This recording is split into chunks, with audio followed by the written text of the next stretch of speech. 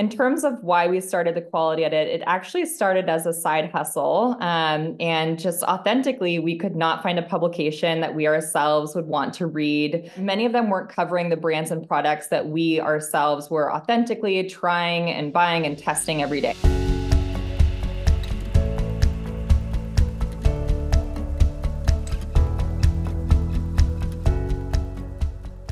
Ladies, gentlemen, everybody, welcome back to Media Voices. We are a B2B publishing brand focused on the business of media. I'm Chris Sutcliffe. And I'm Esther Thorpe. And Peter isn't here this week because he's off doing something, how do you say it? Quite exciting. Quite exciting and important, but I'm sure that he'll discuss that when he gets back. And that clip you just heard was from my interview with Lauren Kleinman and Lee Joselowitz, who are co-founders of The Quality Edit. Now, TQE was founded in 2021 when Lauren, Lee, and their co-founder Scott felt that there were no digital publishers providing high-quality recommendations around fashion, travel, and beauty products. But they decided to launch their own, and it was a really fun interview. I learned a lot about a technique they're terming performance publishing, and we're delighted to be able to share that interview later this episode. Which reminds me, did you see that piece earlier this week that was from an independent publisher saying Google keeps prioritizing fake Yes. or really phony reviews from major publishers over actual reviews from indie publishers? I did. I think we included it in the newsletter. We should dig that back up and include it in the show notes. But this week, rather last week, we spoke quite a lot about bad news that had happened over the past week and then highlighted a few good examples. Maybe it's a good thing that the podcast wasn't started at the start of this year when it was just like layoff. Yeah, now the year's sort of getting going a bit, and we're getting into what is forecast to be quite a heavy M&A year after, I think 2021 was really quiet after a sort of post-pandemic splurge. So we've had, we'll go through them, but The Independent was rumoured to be in talks to take control of BuzzFeed and HuffPost in the UK, which I thought was really interesting. Now, prior to this being mooted, and I think the Financial Times actually broke the story, prior to that being mooted, had that partnership, that tie-up ever sort of occurred to you as a good idea or even something that was on the cards? Like HuffPost and The Independent would, in the sense that they're editorially, they're sort of on the same... They've got sort of similar wavelength. They're left aligned, aren't they? Yeah, they are, yeah. And I'd have said there's quite a bit of alignment there. BuzzFeed's then just a really sort of... I'm assuming that'll be BuzzFeed UK. It's a bit of a random one in there because, again, that tie-up with HuffPost and then closing down a BuzzFeed News UK was quite surprising. Well, it's interesting because I spoke to the Indie about 2 years ago now, and I really need to catch up with them again, but they were talking about this e-commerce splurge that they were doing. You know, they were talking about it in a very measured way. And obviously BuzzFeed for years and years, I mean, it was one of Jonah Peretti's, 9 boxes was their e-commerce strategy. And they've since done incredible things with Tasty,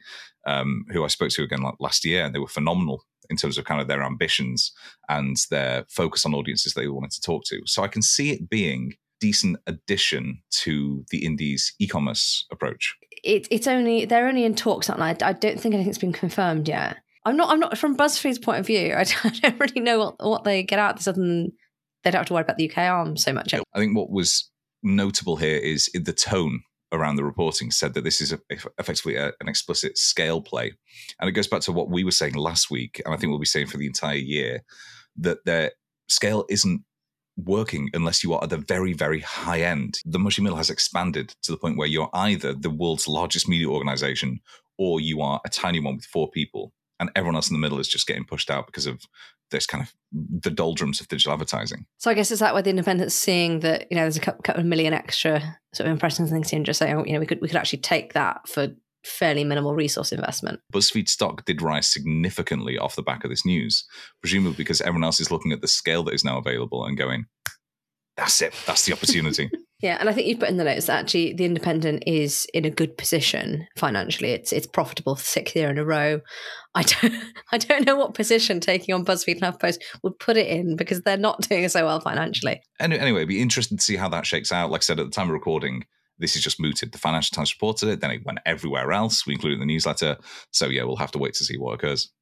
But that's not the only BuzzFeed news this week. That's not the only reason BuzzFeed stock has risen this week. So BuzzFeed has sold Complex, which is a suite of entertainment brands they acquired back in 2021. So they acquired them for $300 million.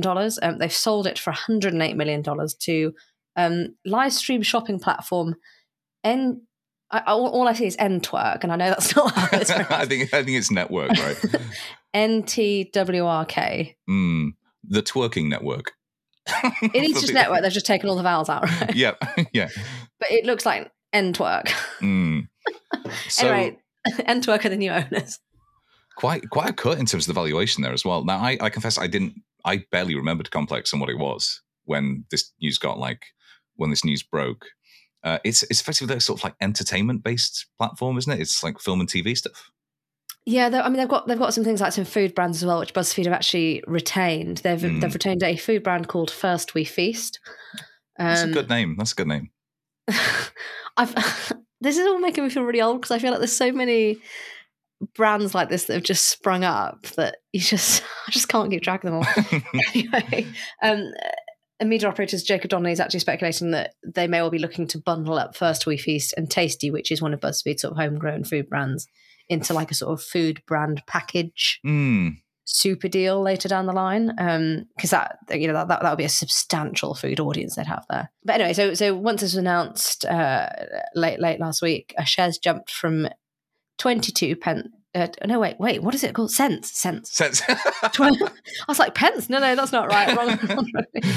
Shares jumped from 22 cents to 50 cents, which is a 126% increase.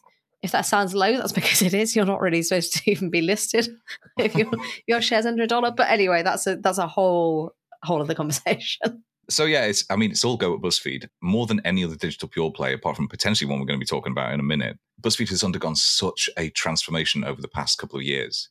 When it was riding high when it had kind of investment going into BuzzFeed News, it was doing some fantastic journalism, but it also had this digital advertising and e-commerce based engine behind that to really fund it. They built so much of their business model on the social platforms. And I can remember BuzzFeed News used to be, not BuzzFeed News, BuzzFeed itself used to be an absolute powerhouse of a page on Facebook. And once Facebook and the platforms kind of turned those dials down, I think they've really suffered. They've almost been scrambling to hold it together since then. Because they'd always managed to do well despite their catlistical reputation. And part of the other reason, and this is possibly just me being a bit cynical, is I wonder if the original audience they targeted when we were all sort of 20-something have just grown up. Yeah, potentially grown up, and in the same way that we're seeing a lot of the legacy news organizations, people are getting their news on social platforms, and the legacy operations don't necessarily have a foothold there. It's like a fundamental shift in what people find funny and entertaining online. Once it was, to your point, listicles, once it was quizzes, and that still takes up a huge amount of like the day-to-day operation of a site like the Beano, for instance, where it is predominantly very young people who don't, in theory, have a presence on like TikTok. And I think this does tie into our final story, is that all of that now is about consuming content on the platform and not going back to the website. Whereas all the revenue and the growth and everything else I saw maybe 5-6 years ago was based on, there's a quiz that's popped up on my Facebook feed, but you click on it and it goes to the BuzzFeed website. Yeah. BuzzFeed have a good and a substantial TikTok presence, but they're not, they get virtually no revenue from that unless they've got sort of partnership or deals behind the scenes. But it's this, the more the platforms have built up that wall of like, you come to our platform, you consume content, video, whatever else on our platform, and we're not sending you to publisher websites. Brands like BuzzFeed just become much, much, much harder to make a success, I think.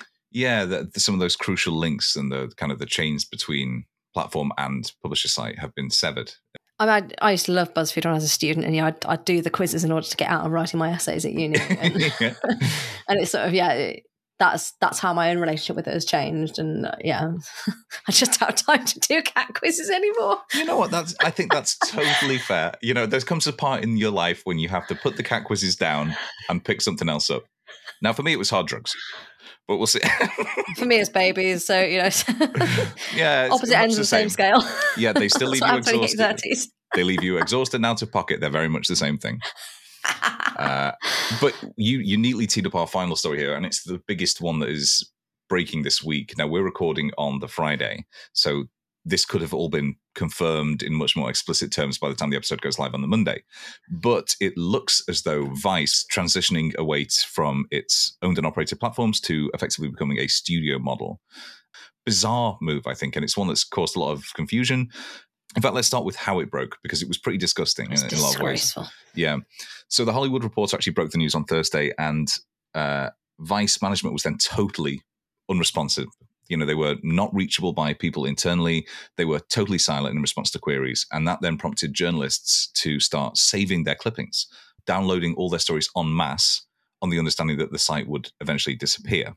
I saw Gareth Davies, who's the editor of the Bureau Local, just earlier, a couple of hours ago, saying on Twitter that the deletion of the articles from Vice is an act of cultural vandalism. And, whatever you think about the actual articles, it's certainly true that getting rid of them, of Vice.com as it is that kind of contributes to that erosion of the internet as a source, as an archive and record of events. Why is this something that increasingly happens? Like, why is it when I get if you're taking over a site that's slightly different, but why if you're shutting a website do you just delete everything? Why not just leave it there as a sort of archive?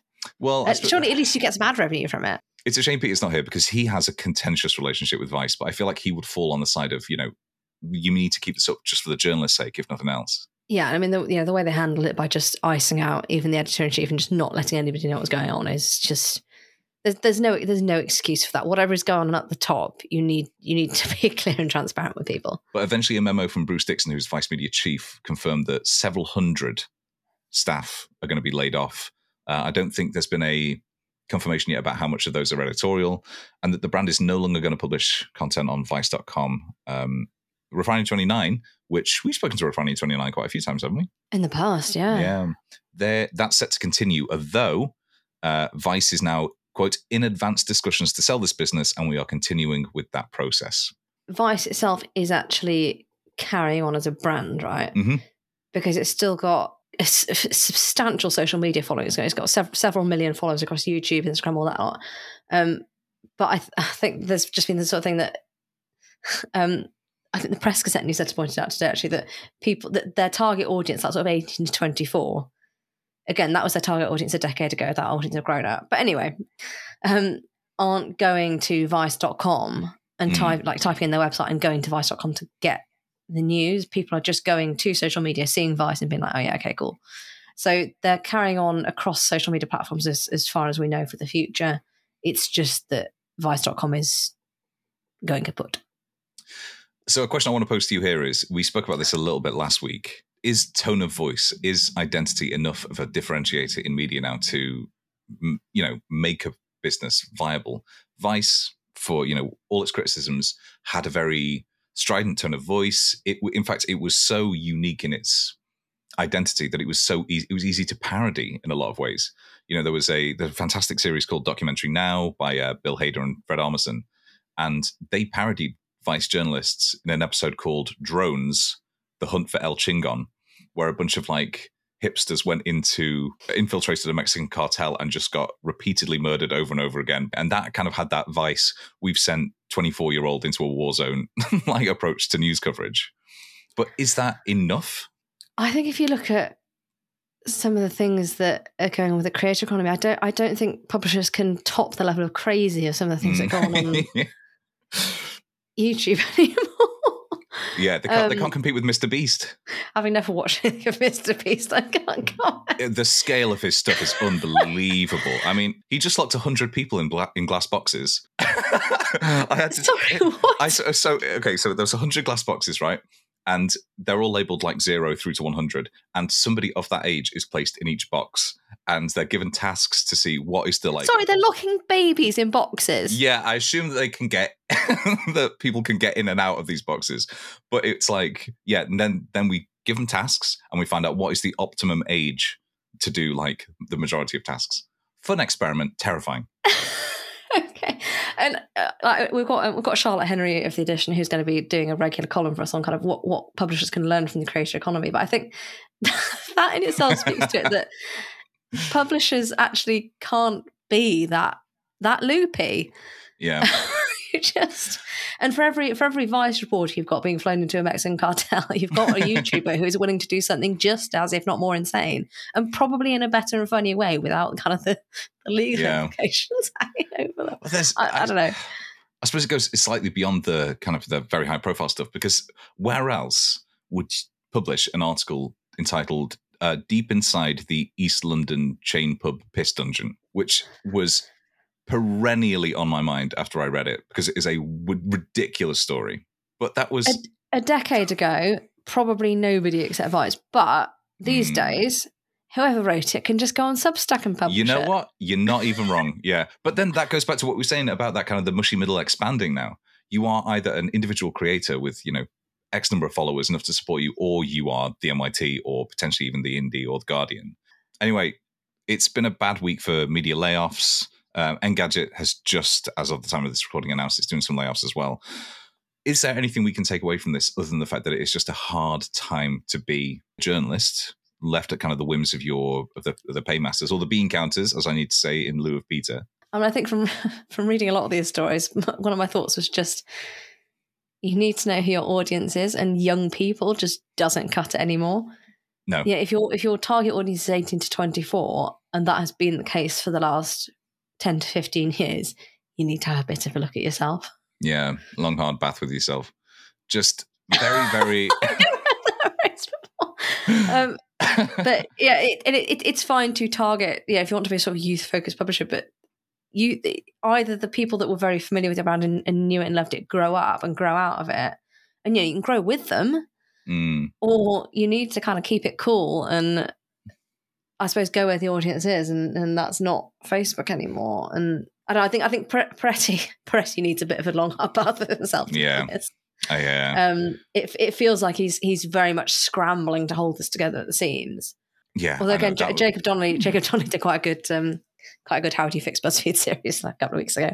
People are interested in particular topics and themes, and being young is not in and of itself a topic or theme that you can monetize. It's just no. I mean, do you think scale is truly dead? It's such a rarefied position. How many people can do that? How many people can be the NYT, can be the Guardian? Who can be Washington Post? I guess that's where the legacy branding is really coming into play. Well, let's just we're kind of close as media voices to being to that scale. So I feel like just another couple of years, and then we'll be like punching at the weight of the NYT. This week, I spoke to Lauren Kleinman and Lee Joselowitz, who are co-founders of The Quality Edit. The Quality Edit is a recommendations-focused news operation which has an in-house marketing arm in addition to its independent editorial output. I spoke to them about what it means to be actually authentic, which, as we mentioned earlier, is timely given the revelations this week about those low-value recommendation journalism being employed across the entire web, what they mean by performance publishing, and how they persevered through the early days when success wasn't guaranteed. Yeah, first of all, Chris, thank you so much for having us. We're honored to be on. Lee and I actually met back in our Ritual days. So Ritual is a very fast-growing and iconic brand in the D2C ecosystem. I was founding team and running our brand marketing, and Lee was our head of growth. And we partnered very closely on Ritual's most lucrative partnerships. And so that's a little bit on our history. That was, I guess 4 years or so ago now. But in terms of why we started The Quality Edit, it actually started as a side hustle. And just authentically, we could not find a publication that we ourselves would want to read every day. In the past, we would read, blogs or, blogs like Man Repeller or Into the Glass, but we felt like there were basically a bunch of traditional publishers. Think of like Business Insider or Condé Nast or Meredith. But many of them weren't covering the brands and products that we ourselves were authentically trying and buying and testing every day. And again, this was, 4 years ago when we started The Quality Edit. And especially then, I feel like now a lot of these traditional publishers have caught on, but especially then, they were not really covering a lot of new and super exciting brands. So in terms of the types of brands that we look for at The Quality Edit, we look for brands that are very mission driven.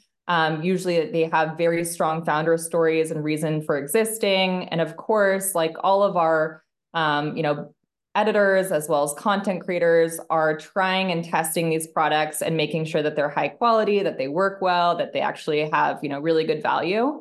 So that's kind of how we started it. I know that, it maybe on face surface seems like it could be a crowded market, but we ourselves were racking our heads around this kind of, the other day. And we were just thinking like, there's actually not that many The Quality Edits out there. I think it's actually not as crowded as you might expect for it to be when you look at how many traditional publishers are out there.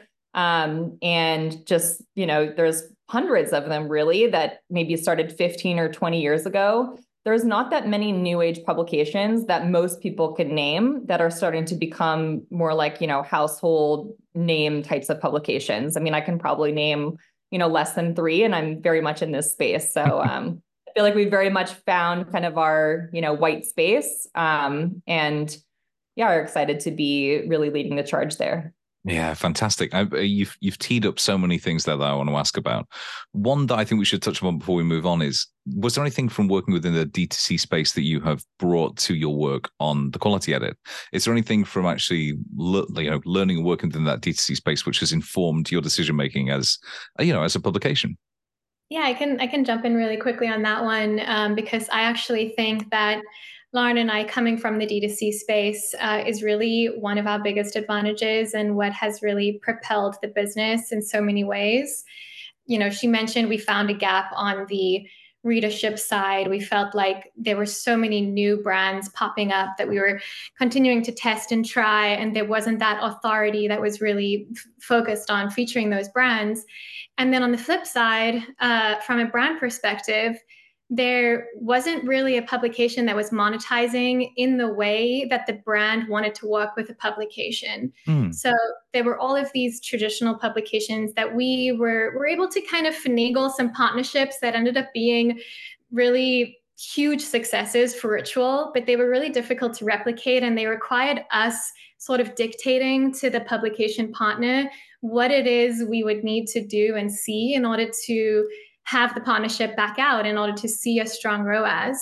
So with that, we really have taken that experience and created a monetization model that is not only promising awareness and impressions to these brands that they're venture backed, they're very focused on ROI, on ROAS. So we come in and we say, we're going to tell your brand story, but we're going to amplify that story, and we're going to drive performance. We're going to drive ROAS and directly attributable revenue.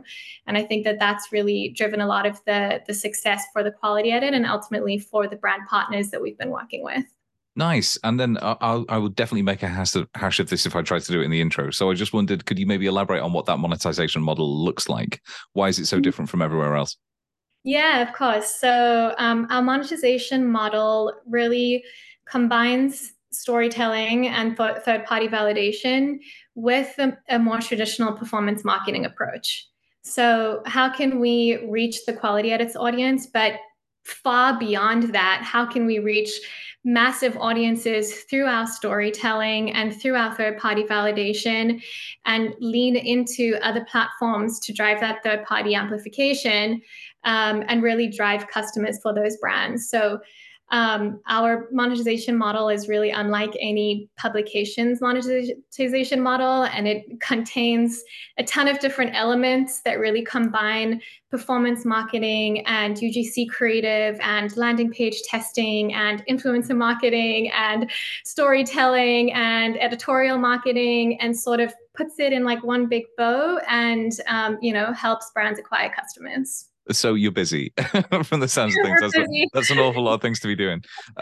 Laura, one of the things that I know having spoken to publishers in the UK about this is if they want to do, I suppose, recommendations, affiliate revenue, e-commerce stuff, they trade on their brands and their brand's legacy, their brand's history, and sort of say, well, look, we can be trusted to do this right because you know our brand. The quality edit at the beginning didn't have that advantage necessarily. So how do you go about building up that relationship with an audience that would allow you to do this effectively? Yeah, that's such a great question. And it's, a hard one, but I think we're really proud that we have been able to crack that. Just last year, we did a reader survey that showed that over 90% of our audience trusts our recommendations. And just, for context, as a baseline, a lot of the very top tier, most trusted publications, granted, they do have a larger audience, but their trust rating might be something a lot closer to 80, 85%. So 90% trust rating is very strong. We're very proud of that, and, going to continue to try to make that stat even higher. But I think a lot of it goes back to the authenticity of our content and our true investment in the quality of our content. We're named the quality edit for a reason. And we do try to really put out the highest quality content. I think, especially in an ecosystem in a world where you have a lot of the top tier publishers, using ChatGPT and, doing the very bare minimum, just really trying to fulfill either, getting clicks, but then the article is not interesting, releasing a really flashy headline, or very topical articles that don't really actually say a lot. I think we pride ourselves in being proud of every single piece of content that we put out. And we put out a lot of content, usually like at least, a couple pieces a day. But 9% of all of our content is not sponsored and is just editorially driven. And we maintain very high editorial integrity. Every editor, authentically tries and reviews every product that we test and that we write about. So I think it comes down to, the recruitment of our editors. And we have editors that have joined us from every other major top tier publication, as well as just really maintaining kind of that high level of trust. And then the other thing is just consistency, right? It is like our 4th year in. So I think trust isn't won overnight. It's something that is earned every single day. So whether that's across our newsletter touch points or our social media touch points, or obviously our editorial and on-site experience, just making sure that we're building those one-on-one relationships with our readers and delivering on the content that they're asking for, as well as just maintaining that very high bar of integrity in terms of the types of content that we're putting out. So if you look at what a lot of the other, I suppose, affiliate or e-commerce related space is all about, when people are demonstrating that, their use of products, it's often through video, actual live demonstrations of what's, of them using it. But for the quality edit, how do you make sure that the audience is aware the editors are trying them, are actually doing this, and it's not, to your point, something similar to what other publishers are doing? I feel like because we are so authentic and our content is very organic, like I wouldn't even think of there being an alternative, to be honest. But I actually, just side note, I learned that there's a publication that a lot of publicists pitch, and they pitch these specific editors, but the editors, we just learned, are all AI. They're not even real people. So they have avatars on their site of, oh, this editor wrote this content piece, but I won't name names, but it's not even a real editor. Yeah, so I saw that on Media Gaze. Ridiculous. Be human and actually try products now. It's too hard to try products. It's too hard. Just leave it to just the AIs can do it all. It's fine. Oh my God. They're very descriptive. They're typically more than 1,000 words. So there's, along with the photos and the imagery, there's really very descriptive language coming from that human, and really always trying to emphasize the pros and the cons. What did you like about it? What didn't you like about it? The product is perfect, and we do think that it's important to also be calling out the things that could be improved. So I think just having those different buckets of almost like a rating or grading scale, and what we're measuring, I guess, success of the product or the brand, and making sure that within those 1,000 or 1,000+ words, we're really describing that experience of trying that product and all the pros and cons of it. Yeah, I mean, that makes so much sense. I think there's a perverse incentive sometimes in publishing to only focus on to accentuate the positive. Leah, I wonder if we could sit with you, obviously 4 years in now. What does TQE's audience look like now? What are the kind of those core demographics? Who are the core, I suppose, power users that you're speaking to regularly? The majority of our audience is female, high household income, typically in coastal cities, New York, Los Angeles. Very avid online shoppers, and interest affinities across home, entertainment, parenting, dining, wellness, beauty, really kind of across the spectrum. Our male audience is small but mighty. They're only about 30% of our readership, but they're also online shoppers. So we definitely have that engaged group of people looking for things to buy online, like ourselves.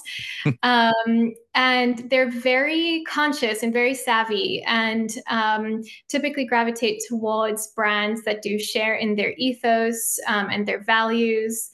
And because of that, we really steer our brand partnerships in the direction that the audience is looking. So we really look at what is our reader liking and enjoying and seeking out, and then almost seek out that brand partner. And so a lot of our brand partners are female or BIPOC founded, large majority, over 60%. So we really pride ourselves on really listening to the reader and what they're interested in, and then kind of leaning into that. That makes a lot of sense. And it's almost I suppose, a strategy that was determined by the fact that you were coming in almost from a cold start. You didn't have a legacy brand to lean upon there. You just had to look at an audience and what they wanted and build a product around that. Exactly. So obviously 4 years in now, audience presumably has shifted slightly, or you've definitely grown it. I've seen some of those stats which got shared with me earlier. But where are you sort of staying abreast of changing consumer or audience habits? And how are you where are you investing, I suppose, to take advantage of the fact that people's consumption habits online are changing all the time? I think that our audience and niche really started with what is the audience looking to purchase? And it was that direct to consumer brand niche that we just knew that we could speak to really well. But obviously that would change. And, we didn't want to build a publication that was purely and entirely focused on that alone. But it was a great starting point in the sense that it helped define our audience persona or our reader persona. As mentioned, let's say it's me, essentially. It's a woman in a bi-coastal city, and she's buying Ritual and Seed and all of these direct-to-consumer brands. What else is she doing? What else is where is she traveling? And what is she eating? And what is she doing? And so really started to look to her, send her surveys, and then start expanding our content buckets based on that persona and what she's looking for. Yeah, and just to add on to that in terms of kind of how we're staying on top of, the changing habits, I think it's actually quite interesting because we're, a team of 10, so we're still a relatively small team. But interestingly, we've somehow hired for people that are, tastemakers. Many of them are actual influencers in their own right. Not only are they influencers, but maybe there are performance marketers or, head of brand or head of creative. And so I think just culturally as a team, we individually are always searching TikTok. We're looking at newsletters. We're ourselves, follow every influencer. And as Lee mentioned, in many ways, our team is our target demographic. So I feel like because we've hired almost for that cultural tenet of kind of being in the know, it makes it just a lot more organic and authentic for us to be able to spot a trend when we see it. And, a lot easier for us to keep our finger on the pulse. I will say that, there have been other competitors that have popped up and went away over the last 4 years, and many reasons for why they went away. But I think one of the hardest ones is it's really hard to build a brand that is not authentic. And it's really hard to say, okay, we want to, speak to women's interests and be two guys that are, 60 years old, that are running the publication. It's just, it doesn't resonate. It doesn't feel authentic. And like I said, I choose to believe that readers are really smart and can feel that. So I think just the authenticity of who we are as a brand and as a company extends into kind of every facet of the company, including kind of who we hire on our team. How are new audiences finding you, and where are you placing your chips to make sure that people can discover you and you can actually continue to grow? Yeah, I can speak to this, and Lee, feel free to add on. But I think it's a combination of a lot of different things that include, really building up our email channels and our email marketing. We've really started to invest in our organic social and have started to build a cult following there. And we're also testing a lot of, influencer and even celebrity content. So having them, be voices within our community that are contributing to our editorial and therefore sharing with their audience. So let's say that we have someone come in and do a founder come in and do a gift guide for us. Now that founder is sharing that article on their social media platforms, and that brings in their entire audience. And a lot of times influencers follow other influencers. So I feel like that is, really helpful.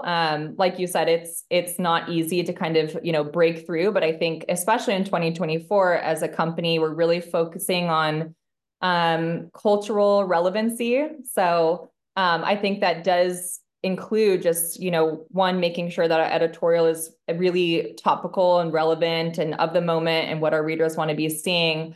But two, really like injecting ourselves in the broader culture, whether that's through influencers or celebrities, or other tastemakers, and trying to really join that conversation.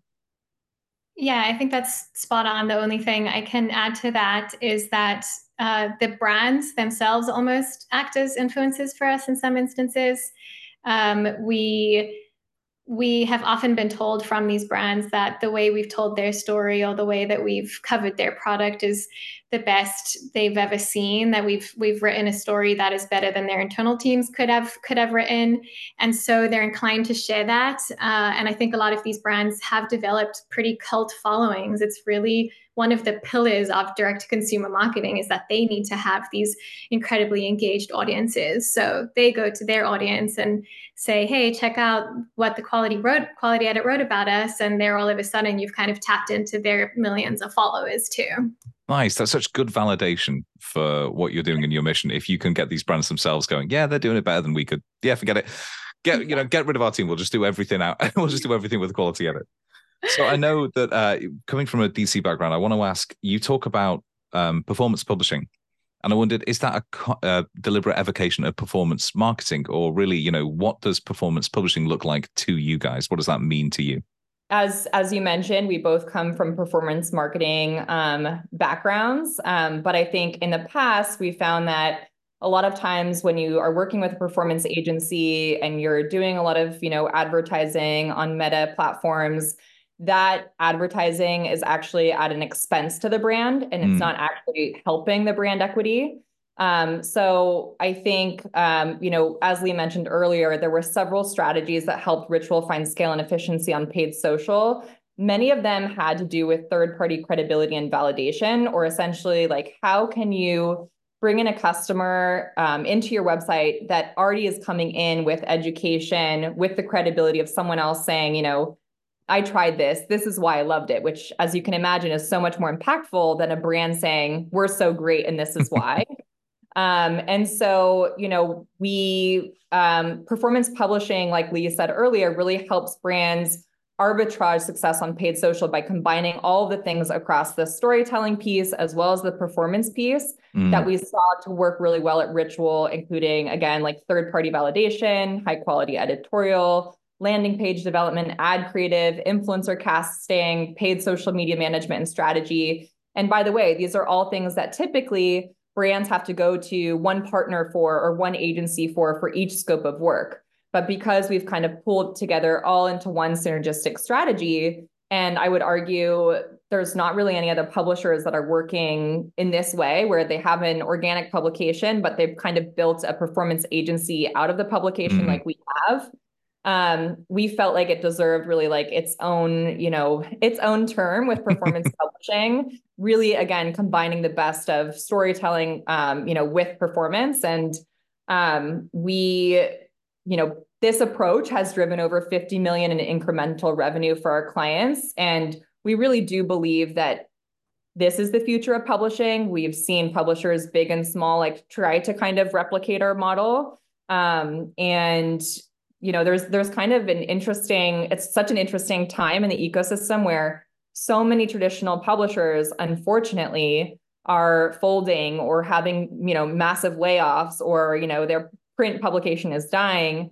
And, I think we do feel like we have found something that works in terms of like a new way for publishers to monetize. So like I said, that's why we believe it deserved its own term. And we're excited to see where we can take it from here.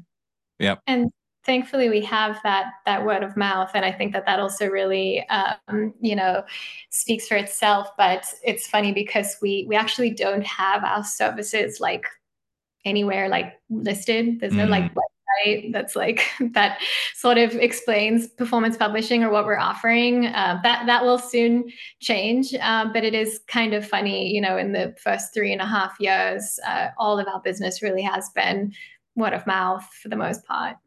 I mean, that's, again, though, really good validation for the fact that you are obviously outperforming on behalf of these clients. So that's fantastic.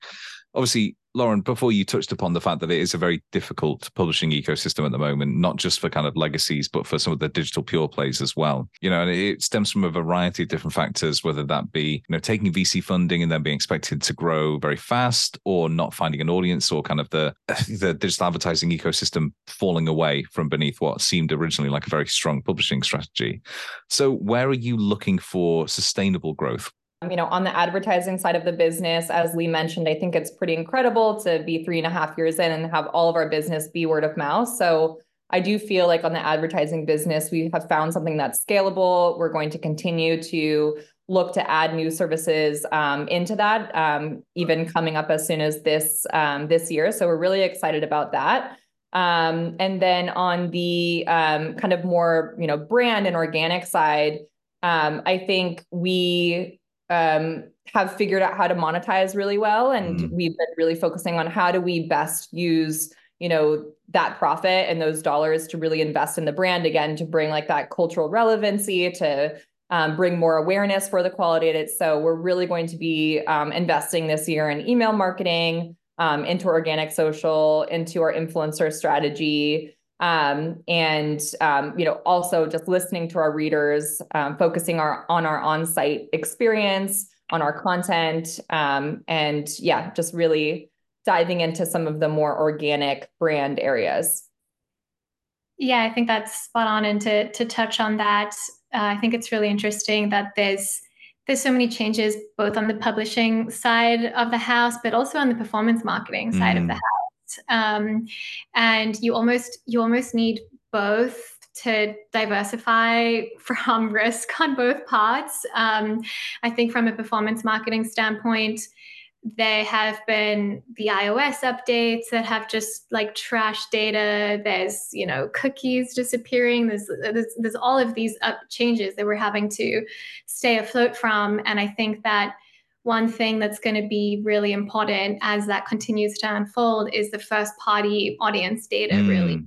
And really owning that audience and not being reliant on some of the bigger platforms to reach bigger audiences. So, and I think brands will continue to seek out media partners that have audiences that they can reach that are aligned with their brands. So, there's this twofold approach where we want to grow the services side, the performance publishing business that has driven a lot of the success, but also we really want to grow the organic side of the business and really build the first party audience data.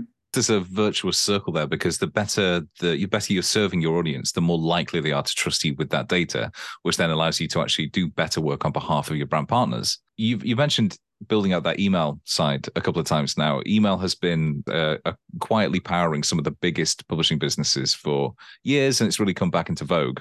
I wondered, what are some of your plans? How does it differ from your existing publishing strategy? And what will sort of an email offer to an audience who might like the quality edits content, but in a different way?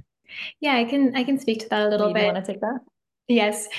Honestly, we have been neglecting focusing on the email list in at least the first 2 years or so, and really a lot of this we haven't mentioned that we were side hustling for a while, so we were really able to bootstrap for the first year or two, and just had to keep the priorities really, really slim. And growing our email list didn't really fall in that bucket at first, so we're playing catch up a little bit on that. But I think that there's so many things that we're going to start implementing to grow the email list. One of which is just more powerful email capture, actually offering our readers something in exchange for signing up to that email list, which I know, in the D2C world, it's like, that's the first thing you do. Like, here's 20% off, sign up for the email list. And I think that we will really lean into that, whether it's giveaways with our brand partners, or even fun type of personality quizzes. We do this great content vertical around horoscope gift guides that I think we can really lean into and send somebody their ideal horoscope guide, and play around with what we can give back in order to get those emails. So that'll be new for us, but I think that that'll really help to increase the size of the list more quickly. And then from there, just increasing the quality of the content that we're putting through to that list, and starting to really fine tune the various buckets, because we are a lifestyle publication and we have strengths in a few different areas, whether it's parenting or travel, for example. Who wants to see the parenting content? Who doesn't want to see the parenting content? Same for travel, and starting to really refine the email list and make sure that we are sending relevant content to those audiences. This next question is less about the quality of it, and it's more about the two of you as founders, because you mentioned it was a side hustle. You mentioned that you effectively bootstrapped it for a while, and Media Voices is a side hustle for me and my co-hosts. We have side hustles coming off the side hustles at this point. It's very fractal, and every single time I lose a subscriber to my own Substack, it makes me want to give up. So how did the two of you find that resilience to keep going? Because it can't all have been gravy right from the start. No, it's never always gravy. I think that we're very lucky to have a really strong co-founding team and squad. So we never feel like we're alone. We're always going through the highs and the lows with one another. And then I think performance marketing trains you for the highs and lows.